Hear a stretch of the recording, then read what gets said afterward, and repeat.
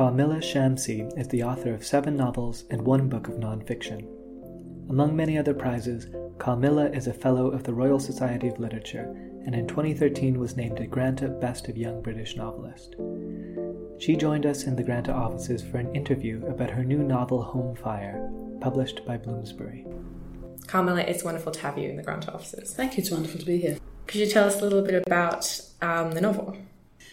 So the novel is sort of a reimagining of Antigone, though I don't think you need to know Antigone at all to read it. It's there are 5 parts, each from a different point of view, and it's 5 British Muslims, although their sense of loyalty to the idea of being British or being Muslim may vary across the different characters. It's 2 families, very different kinds of experiences. One is the Home Secretary and his son, and the other is 3 siblings whose father was a jihadi who died on his way to Guantanamo. So it's what happens when their lives intersect in a way that becomes very public and political as well as very intimate. Indeed. You mentioned that it is based on Sophocles' Antigone, and can you talk about how the motivation to rework this Greek tragedy came about? Well, it was presented to me, really, by Jitendra Verma, who runs a Tara Arts Theatre in London, who asked me to adapt Antigone in a contemporary context for his theatre. My problem, of course, is I don't know how to write plays, and also more specifically that he asked us at a moment when I was casting about for the next novel to write. Right. So I did, in good conscience, go out there thinking, well, before I get into the next novel, let's see if I can do a play for Jitendra. But as I went over Antigone, which I had mostly forgotten because I hadn't looked at it since university, it was very quickly clear to me what kind of contemporary story I wanted to tell. And the more I thought about how I would do it as a play, the more I was really thinking about how I would do it as a novel.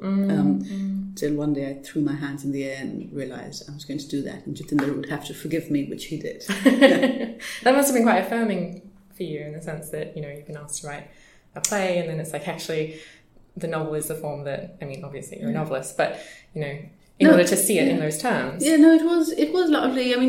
There was a bit of me that would have loved to write a play because I love theatre, but I realised, I need to love it as a spectator. And, maybe I just know how to do the solitary thing, where as the writer you are sort of imagining the whole world better. Because I found it very difficult to just think in terms of dialogue and not that playwrights really only think in terms of dialogue, but in terms of words on the page. I'm always interested in the stuff between words and the stuff unsaid. Wonderful. Could you talk about some of the hardest or easiest things about working with that narrative, or like some of the difficulties you ran up against in trying to adapt it for a novel, or the things you chose to ignore, things you chose to kind of really embrace about that story? It was a difficult novel to write because it's a novel and they're difficult to write. But I don't think any of the difficulty in any obvious way came from working with Antigone, because quite early on I knew that I would use what was useful and discard what wasn't. And so that was fine. What unexpectedly became problematic was the fact that because I had the Antigone structure, I sort of was able quite early on to work out plot outline, which you wouldn't think would be a problem, but I'm a writer who never works out plot outline in advance. I sort of think my way through it as I'm writing. And I found myself feeling curiously hemmed in by the fact of knowing what was going to happen down the line. And I think partly there's a certain adrenaline rush that comes from not knowing. And it's terrifying, and you can go down blind alleys and do the wrong thing. But there's always that moment when you figure out the next step and it's thrilling. Yeah. Or even that vertiginous sense of not knowing. And so it was odd that I sort of felt hemmed in. Yeah, sort of restricted. Yeah, restricted. But then, of course, the joy of it becomes to see how you can... Because I knew it had to be a novel that worked on its own terms as a novel, and had to work for 21st century Britain. So then the fun becomes in seeing how you can both move away from the original also possibly use elements of the original, but in sort of unexpected or more subtle ways, and what you just want to take right from there and place in your story. Yeah, great. I think that does come through.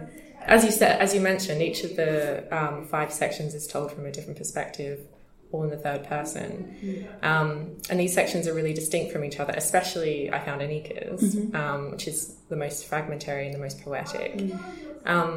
How did you choose to structure the book in this way, and what were the sort of difficulties that you ran up against? I don't even remember how I chose the structure of the book. I know there was a point when I thought of having it all be from the perspective of Isma, who is the older sister. And very quickly, I was sort of interested in her character. She's a very minor character in the play, but one I find very interesting. But very quickly I realized there's too much she doesn't witness or doesn't know. And I seem to be interested in multiple perspective novels. The last couple have done that as well. And so I think it sort of became quite natural to think, actually, yes, I want Isma's perspective in, but I want the others. And then it was just a question of working out who all would be in there. And a lot of that came from the play, because these are sort of, in some ways, the two major families within the play. So I just sort of took them. Although there was a time, for quite a while, I thought that the brother Pervez wouldn't be in there, that he would be an absent off-stage figure. That's interesting. Because in some ways, I felt his story, it would be easiest for it to be the most cliched of, you know, young, disaffected British Muslim who sort of, someone finds him and tries to brainwash him, and what happens after. And it was only that at a certain point I realized that actually that story was a lot more complex than that stereotyped version. And once I had that, then I knew I wanted to write him. And I think the order in which they appear as well, sort of the kind of interplay between the layers as you sort of discover these characters is really important. Like the having the Home Secretary right at the end, because we are kind of built up to really hate this guy, and to go through that and to be sort of sidelined by the tremendous amount of empathy that you managed to evoke for him is amazing, and sort of complicates you as a reader morally even more, because you're like, what do I even think about this? Excellent. Well, he was interesting, Karamat Lone, because at the start, when you first hear of him, it's via Isma, who is, a very, I would hope, sort of sensible character who you would trust. She's not in any way given to pronouncements that are unfair.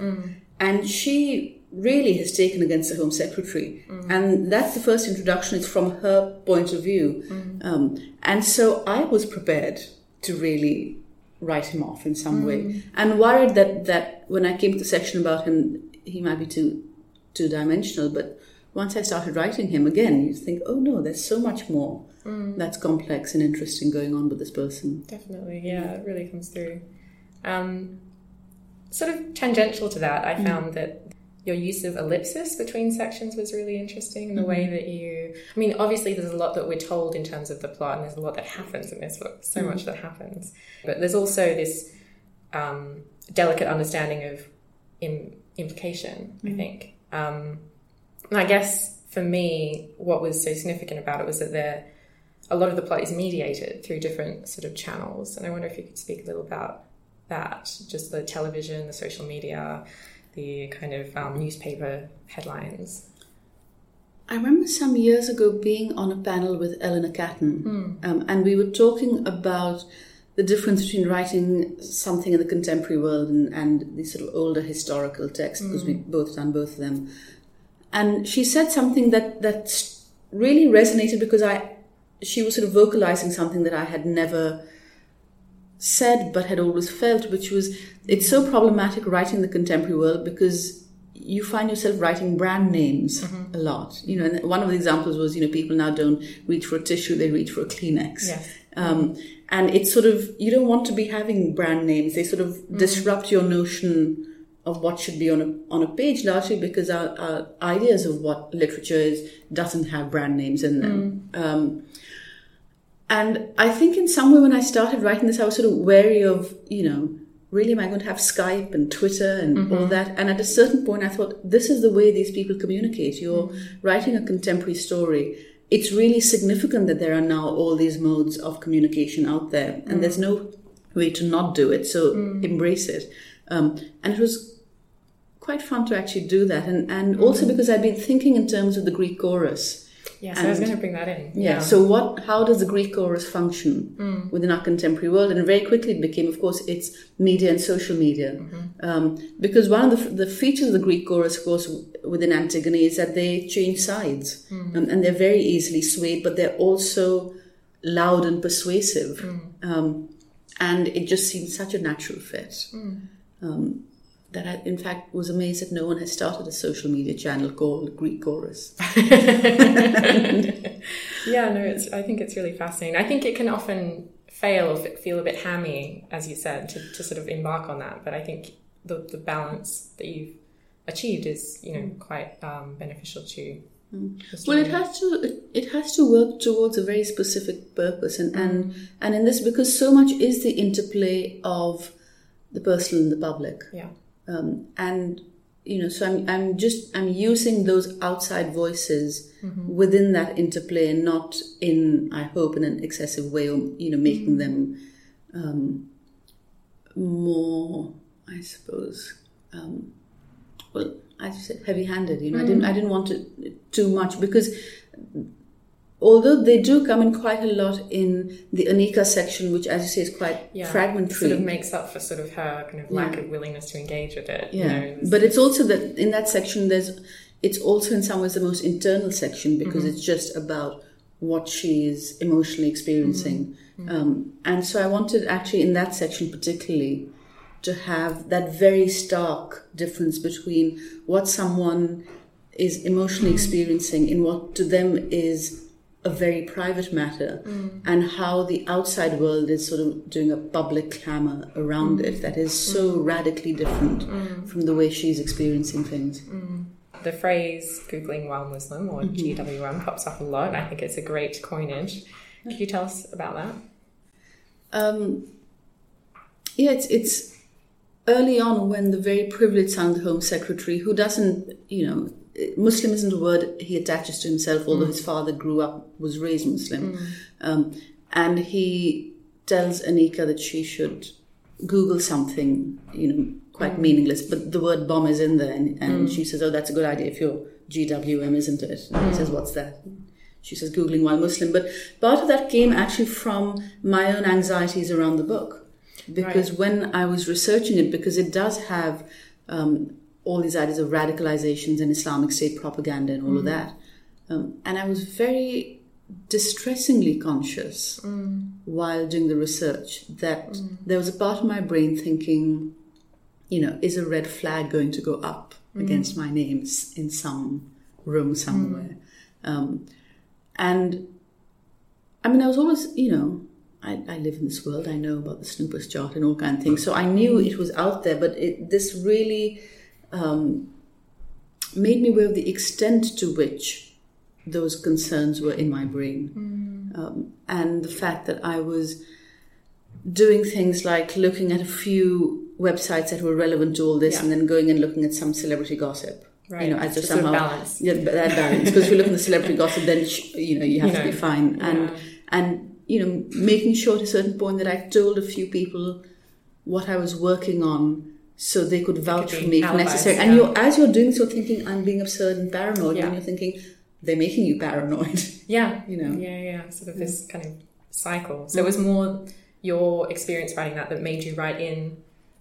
I mean, it was a kind of bit of both. They were kind of feeding off each other. Yeah. It's something that I already knew, and then there are all kinds of moments when I remember. I think it was very early in writing the book, and some friends when we were on a WhatsApp group, and one of them joking around send what they used to have, no longer do, the emoji of a gun, which was a sort of very joking, shoot me dead kind of thing. And another one said, don't do that kind of stuff. Don't use that emoji. And I thought, really, have we come to this? But of course we had come to it. Yeah, definitely. There's, the scene where Anika arrives in Karachi and her cousin says, who spend our whole lives being so careful we don't give anyone a reason to reject our visa applications. Don't stand next to this guy. Don't follow that guy on Twitter. Don't download that Noam Chomsky book. And for me, that symbolized something so important about the way that these lives interact, and how readers would be, who aren't familiar with these paranoias and these kind of like fears, are really going to be shaken by that moment. I know kind of I was, in a way. Yeah. This heightened environment of religious kind of profiling and suspicion is just something that even your own family, you have to be suspicious of. Yeah, and part of what was in there was that actually even within, it's not just all Muslims have equal reason to have concerns around this, but, Anika and her family, they are British. And there's this cousin with a Pakistani passport who's just saying to her, you think you have it bad. I have, he says, I have a sister in America, and if I want to go and see her, I need to get visas. And I have to be really careful in anything I do that I don't give anyone a reason to reject a visa. Which is, I think would be very familiar to most Pakistanis. Yeah. And, I only got a British passport 4 years ago, so I saw how radically that changes your ability to travel and your sense of terror about... Well, not terror. I mean, it wasn't terrifying to think I'd be rejected a visa, but the constant apprehension every time you have to apply for a visa about whether you'll get it or not, or whether you'll be able to go to these places or not. Yeah, the sort of background emotional trauma of it. Yeah. Could you say a little bit about the decision to include the Home Secretary's policy on the dual citizenship and the revoking of that if involved with terrorism? So, as I said, I became a British citizen in 2013, and that process of becoming a citizen was full of anxiety because they kept changing the rules and making it more difficult. And it would always surprise me that actually I meet British people who I assume to really know what's going on, and they would say, oh, you're in the process of applying. Oh, God, will you have to do that citizenship test? And I think, really, you think that's the tough part? I mean, that's something you learn from a book and you go and you take a test. That's easy. It's qualifying and meeting all the rules and restrictions and, leaping over one barrier after the other and spending years not knowing if you'll make it in the end. That's the tough part. But there is a very odd notion in this country that it's easy to get citizenship. So when I got it, it was a great relief. And then I was reading somewhere... and I realized that if you're a dual citizen, as I am, that actually the British government has long had the power to revoke your British citizenship if they feel that's in the good of the nation, although you never heard that really being invoked or applied until quite recently. But what happened around the time that I became a citizen, and this is when Theresa May was Home Secretary, was that she wanted to expand those powers to include anyone. Any naturalized citizen, any dual citizen, possibly maybe not even naturalized, I'm not sure. And those powers were slightly pushed back because Parliament said you can't make someone stateless. But they did widen the net. So a naturalized citizen who doesn't have a second citizenship, but can be shown to have a claim on a second citizenship, can have their... British passport taken away from them. And increasingly these are being used against, particularly I think people on terrorist offences who leave the country. And it just strikes me as absurd. Either you have a justice system that you believe in or you don't. But you can't say, certain citizens will face these penalties and other citizens will face other penalties. So you need to have one set of rules for everyone. Otherwise, really, otherwise it's just a discriminatory state, which is what this now is. Absolutely. And, no matter how you sort of swing it politically, it's always going to result in more xenophobia. And whether or not that's the intention, you have to recognise that that's the flow-on effect. Well, it is, because it says that if you are, let's use the phrase, British, then, no matter what you do, you'll always be British. You can be British in prison somewhere, but you'll be British. But if you're naturalized and if you're a dual citizen, and that's an interesting one because I know a lot of people who have lived in Britain all their lives, never lived anywhere else, but might have a parent from somewhere else who is able to get them dual citizenship and chooses to do so simply because that makes it easier to travel back to their mother or father's country of origin and see their grandparents. That's the sort of basis on which you get the dual citizenship. But I don't think most people realize that the moment they get dual citizenship for their child, they're opening their child up to the possibility of having their Britishness revoked. Both, administratively and kind of conceptually. Further on that point, I guess, like more broadly, a lot of your novels deal quite explicitly with political issues. I don't know whether you've heard of the American poet Juliana Spahr. Yeah. She, when asked what role poetry plays in politics, she sort of has this great answer where she says she thinks of poetry as the equivalent of the Greek riot dog to accompany you into the streets, sort of bark at the police, in the sense that it can accompany you but not necessarily make oppressive structures disappear. And I'm wondering what you think about the role of the novel in politics. And well, to start with, I yearn for the day when someone sits down with a writer and says, you write intensely personal novels that don't take on politics. Don't you worry that that's going to seem small-minded and parochial and restricted? But no one does this. There is this assumption in Britain, and I think much of Western Europe, well, I won't speak for, but within the English language novel, that somehow if you bring politics in, then you're doing something. Whereas if you don't bring politics in, you're not doing something, right? That somehow that's the norm and shouldn't be commented on.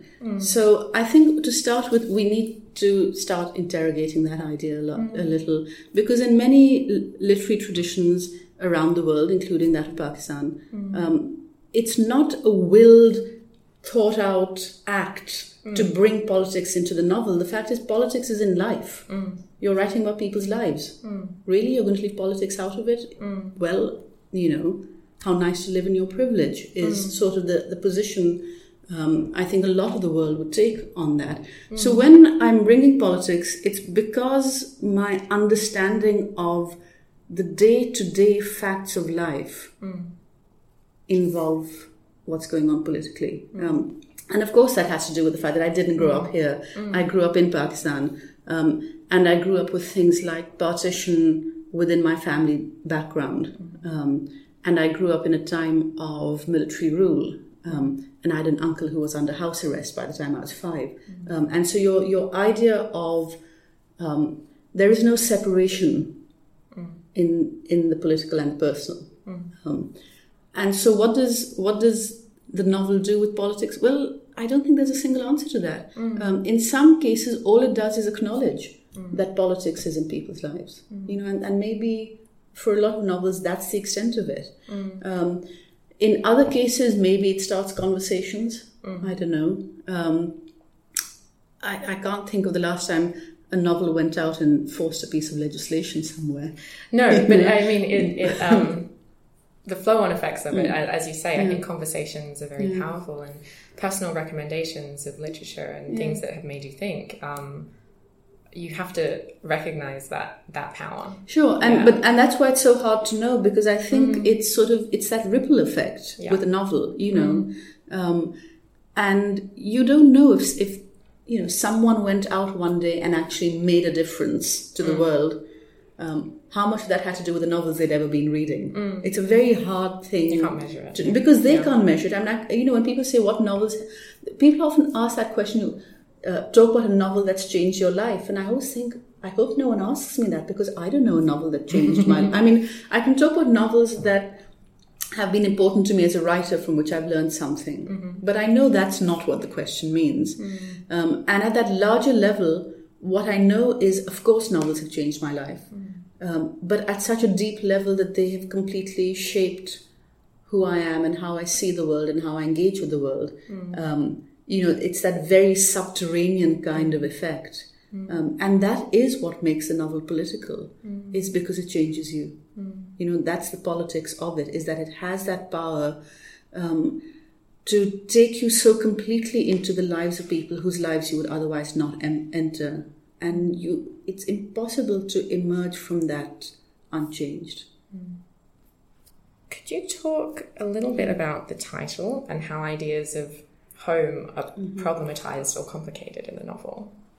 I was in America a couple of weeks ago, and a journalist said, I just love the fact it's home fire, and the politician there, he's the home secretary. And I thought, oh God, I hadn't even thought of that. Because of course here we're so used to the phrase home secretary that you don't think of the home in there. No. But actually once you start thinking about it, it's such a domestic term for something that is so non-domestic in a way, right? Yeah, exactly. So we pretend that I was thinking of the home secretary when I put the word home fire in there.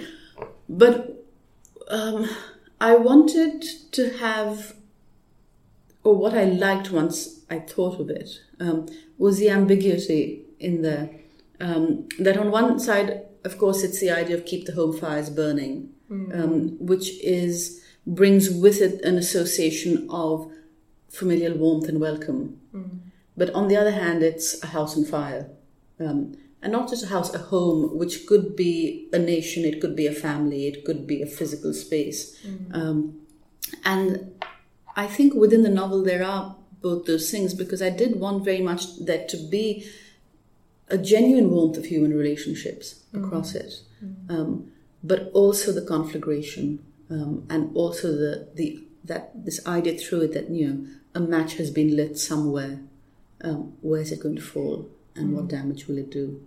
And in various places, and how long does it take for them to meet up and sort of explode? Yeah, and also the idea of home. I mean, the novel starts with a woman who's being interrogated in an airport, and one of the questions she asked is, "Do you consider yourself British?" And she says, "But I am British." And the man says, "But do you consider yourself British?" As though that's a separate thing, and I could have had that interrogation scene be at any number of airports, because one of two, because she's flying from London to Boston.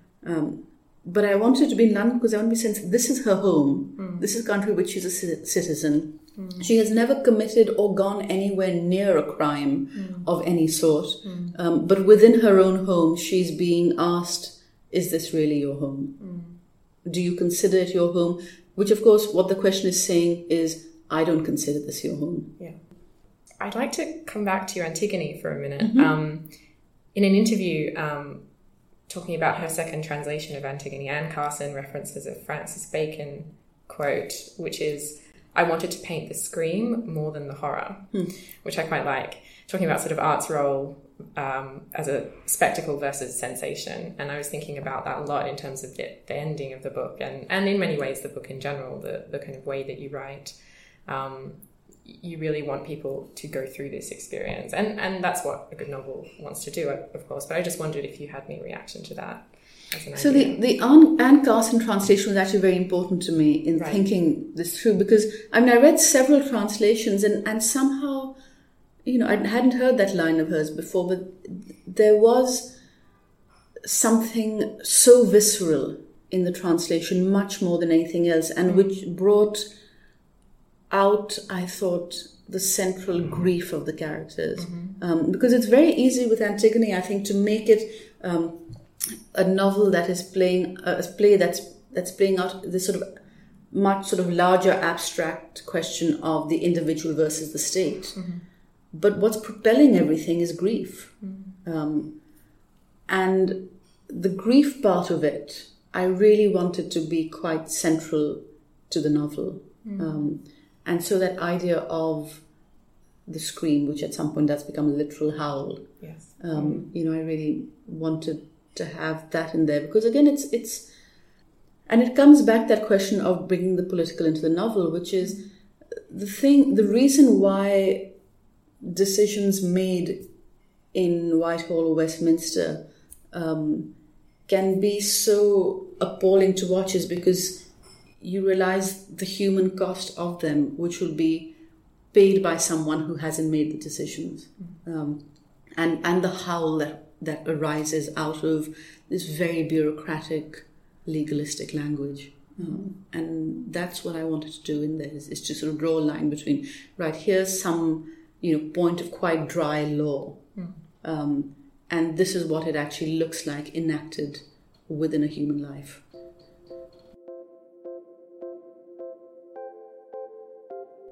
Thank you for listening to this episode of the Granta Podcast. If you've enjoyed it, please leave us a rating, as it helps other people find the show.